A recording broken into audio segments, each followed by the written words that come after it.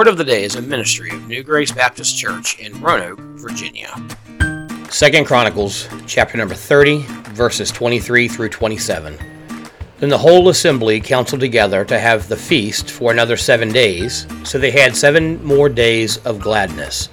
For Hezekiah, king of Judah, lifted up for the assembly 1,000 bulls and 7,000 sheep. And the officials offered up for the assembly 1,000 bulls and 10,000 sheep. And a multitude of priests consecrated themselves. So the assembly of Judah and the priests and Levites and all the assembly who came from Israel rejoiced, even the sojourners who came from the land of Israel and those who resided in Judah. And there was great rejoicing in Jerusalem, for since the days of Solomon, son of David, king of Israel, there had not been anything like this.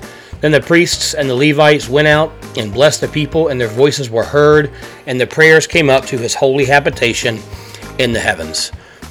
In 2 Chronicles chapter 30, we read the story of King Hezekiah. King Hezekiah was one of the really last good kings of the nation of Israel. And he had, during his reign, he had found the law of God and had spent time to read it. And he realized that Israel had been ignoring God, had been living in sin, had not been obeying the laws and following the feasts or observing the Passover.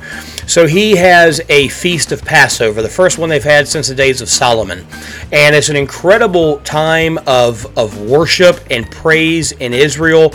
And the Bible says that because the nation returned to God, there was incredible joy, there was incredible gladness, and there was a great feeling of peace and joy in the nation of Israel because Israel came back to God.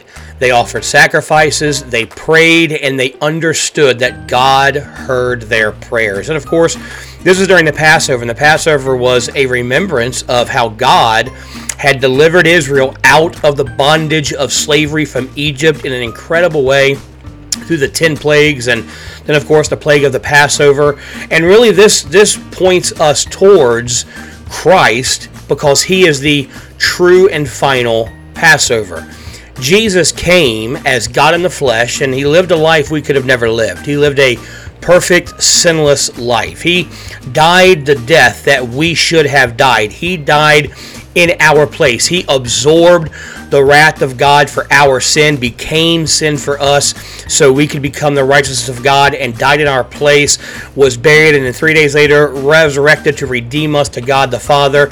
And as we focus on that and we remember that, just like in Israel's day, this should cause us to have incredible joy and gladness in our hearts because we know we've been delivered from the slavery of sin, we've been delivered from the bondage of death, and we have access to God the Father in prayer. We can boldly come to God because of Christ, because of the death, burial, and resurrection of Jesus. We now are adopted into the family of God, and that is an incredible truth that God reminds us of throughout Scripture. And so really what the Bible is telling us here is no matter what you're going through right now, because I understand, not everybody's life is great. You may be going through struggles and have trials and tribulations, but no matter what you're going through, we can have joy and gladness knowing that we have been redeemed through the blood of the Lamb, that we are saved, adopted to the family of God, and that God the Father hears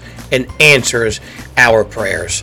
Thanks so much for joining us for our Word of the Day. We're going to shift up the schedule a little bit. We're going to be having a Word of the Day released every Wednesday. There's a lot going on at the church and in my life, and I don't honestly have time to do a Word of the Day twice a week. So we're going to go to a Wednesday release date. And last week I had a lot going on with my family, and so I missed the entire week. And so we're just gonna shift to once a week on Wednesdays, and just hope this is continuing to be a blessing for you. Thanks for joining us for our Word of the Day. We'll see you next week. Have a blessed day. For more information about New Grace Baptist Church, visit our website at www.reachingroanoke.com.